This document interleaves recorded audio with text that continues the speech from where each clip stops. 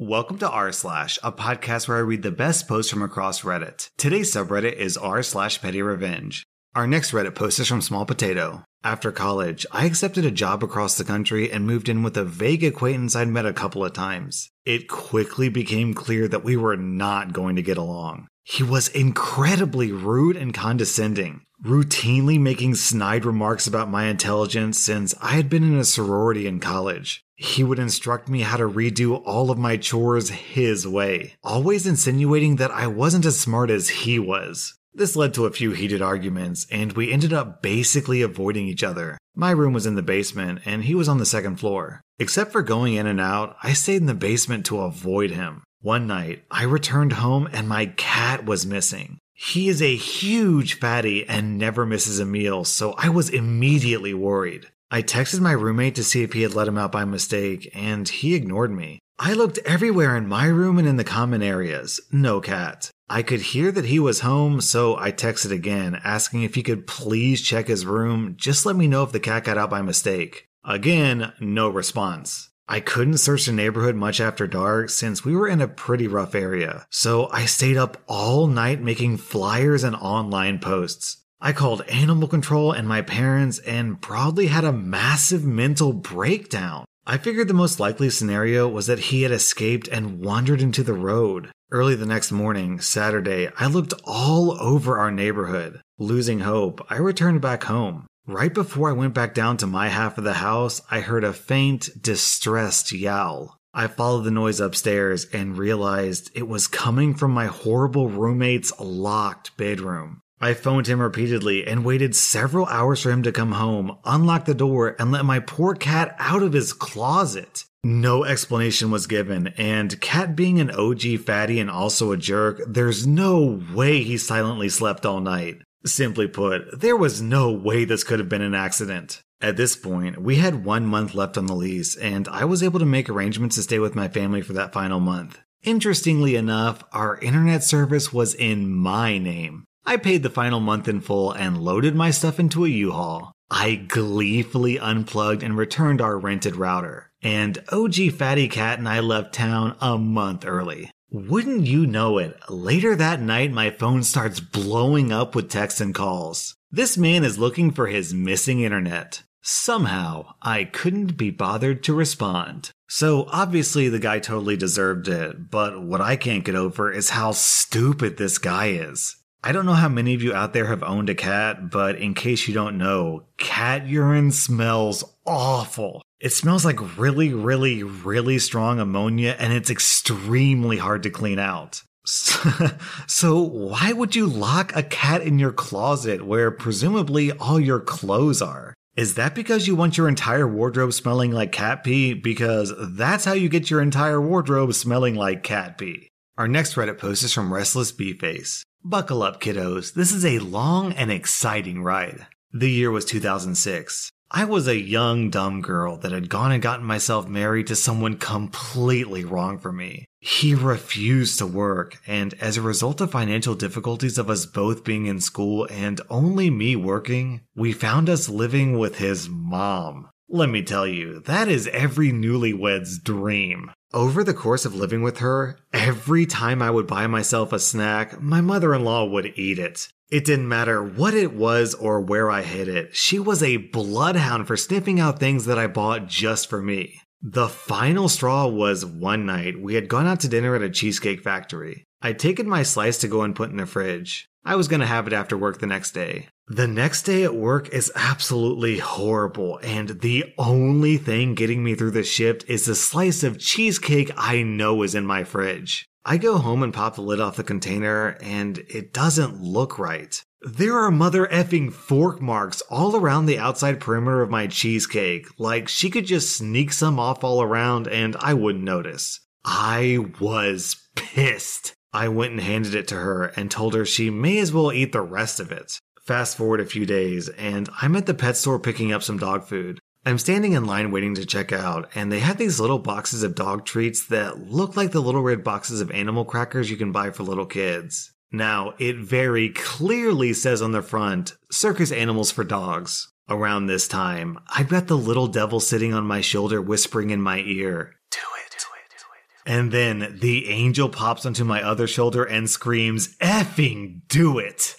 So they magically end up with the stuff I'm buying. I drive home and leave everything in a bag all together on the kitchen counter. Several hours later, she comes into the room and says, "I think there was something wrong with those animal crackers. They were the most awful ones I've ever eaten. I had to eat a whole thing of frosting with them just to finish them." All I said was, "Huh," and shrugged my shoulders. Wait, so this woman tasted a snack that she found disgusting, and instead of thinking, "Ew, gross, I need to stop eating this," she decides to power through and eat every single one? And what does she mean by a whole thing of frosting? As in one of those canisters of cake frosting? She ate an entire can of cake frosting in one sitting? Blah! That's disgusting. I mean, I've never had a dog treat, but I just assume that most dog treats are enticing to dogs because they taste like meat. So this woman ate meat-flavored crackers with cake frosting. This reminds me of a story my mom told me. She had this coworker who would keep a jar of mayonnaise and a spoon in her drawer. Yes, this is going where you think it's going. And when she wanted a snack, she would just pull out her lukewarm room temperature mayonnaise and swallow a few spoonfuls. And down in the comments, we have a similar story from Lily Go Pee Pee. Oh man, this is the best post I've read all week. My brother and I did essentially the same thing with this kid who wouldn't stop stealing our snacks on the bus in middle school. This preteen imbecile, without asking, would snatch my brother's backpack from the seat behind us and root through it for food. He would then proceed to loudly complain to anyone listening if there was nothing edible or if he didn't like what he had stolen. We repeatedly told him to stop, but this continued to occur over the span of several months. So, as anyone would do in this situation, we decided to fill a bag of very enticing looking corn nuts with dog kibble and wasabi balls. For those of you who don't know, wasabi balls are the same size and weight of corn nuts, and you can't taste the spice until they've been in your mouth for about 3 seconds. The kibble was also the same size and weight as corn nuts. As per our previous observations, we learned that the kid would tear these bags open and pour about a quarter of the bag's contents into his mouth all at once, so we planned accordingly. We made a small incision at the very bottom of the bag, took out about half the corn nuts, and replaced them with the wasabi balls and kibble. We then used invisible tape over the incision to make sure the thief wouldn't suspect anything and shook the bag to mix the contents. In my opinion, it was great handiwork for two 12-year-olds barely passing math. The next morning, we were more than ready to enact revenge. Our plan worked seamlessly. When the kid took the backpack and stole the bag of corn nuts, we discreetly watched from the other side of the seat. He didn't think to look around while tearing open his prize. As hypothesized, he poured about a quarter of the corn nuts into his mouth. He chewed for about 5 seconds before he spewed the kibble, wasabi ball, and corn nut mixture all over the floor of the bus. He didn't even look at us, which was probably a good thing, seeing as we were trying our hardest not to burst out laughing. Needless to say, he did not steal my brother's snacks after that incident, and he got in trouble for making a mess of the bus. I have many more stories about this dude throughout the rest of middle school and into high school, but this is by far my favorite.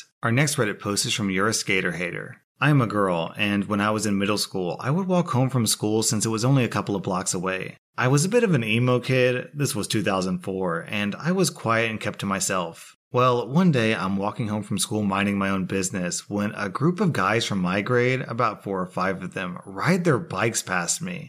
These guys were the popular preppy kids and were pretty obnoxious. They ride their bikes past me yelling things like what a loser I am and just making me feel like garbage. So I go home and I cried a little. But then I remember that our school had a student directory with students' phone number, address, and the parent's name. So I called 2 of the boys' mother. The other ones weren't in the phone book. Pretending to be my older sister and let them know what the boys said and how it made me cry. Both mothers were furious and apologized for their behavior. I felt pretty good that they would get in trouble. I thought it was over, but it wasn't. While my family is eating dinner, we get a knock on the door. My mom opens it and calls me shortly after. I go to the front door and I see the main boy who had been calling me names with his mom, and he's crying. His mom forces him to apologize and promise that he'll never do it again. I guess the phone book works both ways, and that's probably how they found my address. Thinking about it now, it was petty, but boy did that feel good back then. And the best thing about it is now the main boy has to keep all of his other friends in line as well. Because if the boys whose mom didn't get called continue to harass OP can just call the mom again and said that he continued to harass her. Our next Reddit post is from Real Obi. As a teen, I was a bad kid in school who always lipped off to the teachers and had a huge chip on my shoulder. I wish I could go back and treat people differently, but I can't. In 7th grade, I was really into skateboarding, smoking cigarettes, skipping class with my friends, etc. When I did go to class, I was disruptive at best. My music teacher, old Mrs. Grainer, had tried everything to get me to just shut up and leave her class alone. Meetings with parents, detentions, extra homework, she tried it all. Or so I thought. Every day in between classes, there would be announcements on the loudspeaker. What's for lunch, upcoming sporting events, academic achievements, whatever. On this day, the assistant principal was listing the 7th grade students of the month for different categories. Math, science, critical issues, and the student of the month for music studies is me. I froze in the hallway. Sure, I was just hearing things. Then my friends started finding me in the hallway, just roasting me for being such a good boy, a teacher's pet, etc. I went to music class that day, and with the biggest grin on her face, Mrs. Greener said to the whole class, "Stand up and give OP a round of applause for being such a great student in my class." I don't believe I've ever been more embarrassed in my life. Even at 12, I knew what she was doing and that she had just completely owned me. I behaved the rest of the year in her class, and I like to think that taught me a lesson. Our next Reddit post is from Chunky Dunkerskin. I was about 12 or 13 and was babysitting my sister and her friend. They were playing house, and they found some empty beer cans that my parents had finished before going out. They asked if they could play with them, so I cleaned them out and let them have them. About 2 days later, my dad burst into my room screaming at me for giving a 6-year-old beer. Mind you, I was still asleep when he burst in, so I was completely confused. Later, he showed me the empty cans in my sister's room and asked me why I let them drink it. I tried to explain the situation. They were empty. I rinsed them out and put water in them. He didn't believe me because my sister was so adamant about getting me grounded. It was summertime, so no phone time, no going out, no allowance, but I still had to do chores. And no backyard pool. 2 months, mostly the whole summer, grounded. To say that I was ticked off was an understatement. So being older and wiser, I tricked her into a confession. I asked my mom to stand by the kitchen window. It was open and led to our porch. I asked my sister after a bunch of small talk, "Why did you lie to mom and dad about me giving you beer when it was water?" Her reply, snarky face and all, was, "So you'd get in trouble." My mom flew out of the kitchen with a wooden spoon. This was well over 30 years ago, so this was much more commonplace than today. My sister got a spanking and was grounded, and I was repaid my allowance, plus some, and was allowed a pool party that weekend. I invited all the kids in the neighborhood to it, including my sister's friends. She watched from her room all day. Now as adults we laugh about it, but man, kids can be straight up evil. Our next Reddit post is from TGW.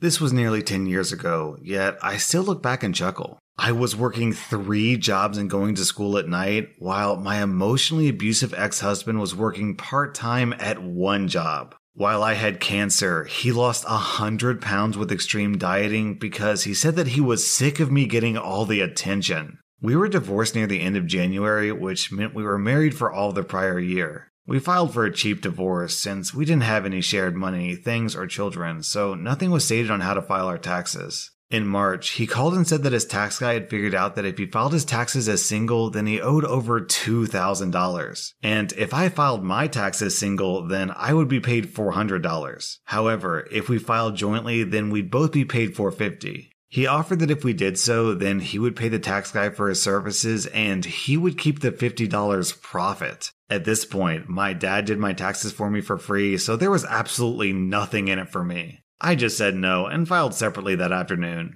What kind of screwed up individual gets jealous of someone who has cancer? OP, I'm glad you're done with the cancer, and I'm even more glad that you're done with that ex. That was r/Pettyrevenge, and if you like this content, then also check out my Patreon where I publish extra content. And follow my podcast, because I put out new Reddit podcasts every single day.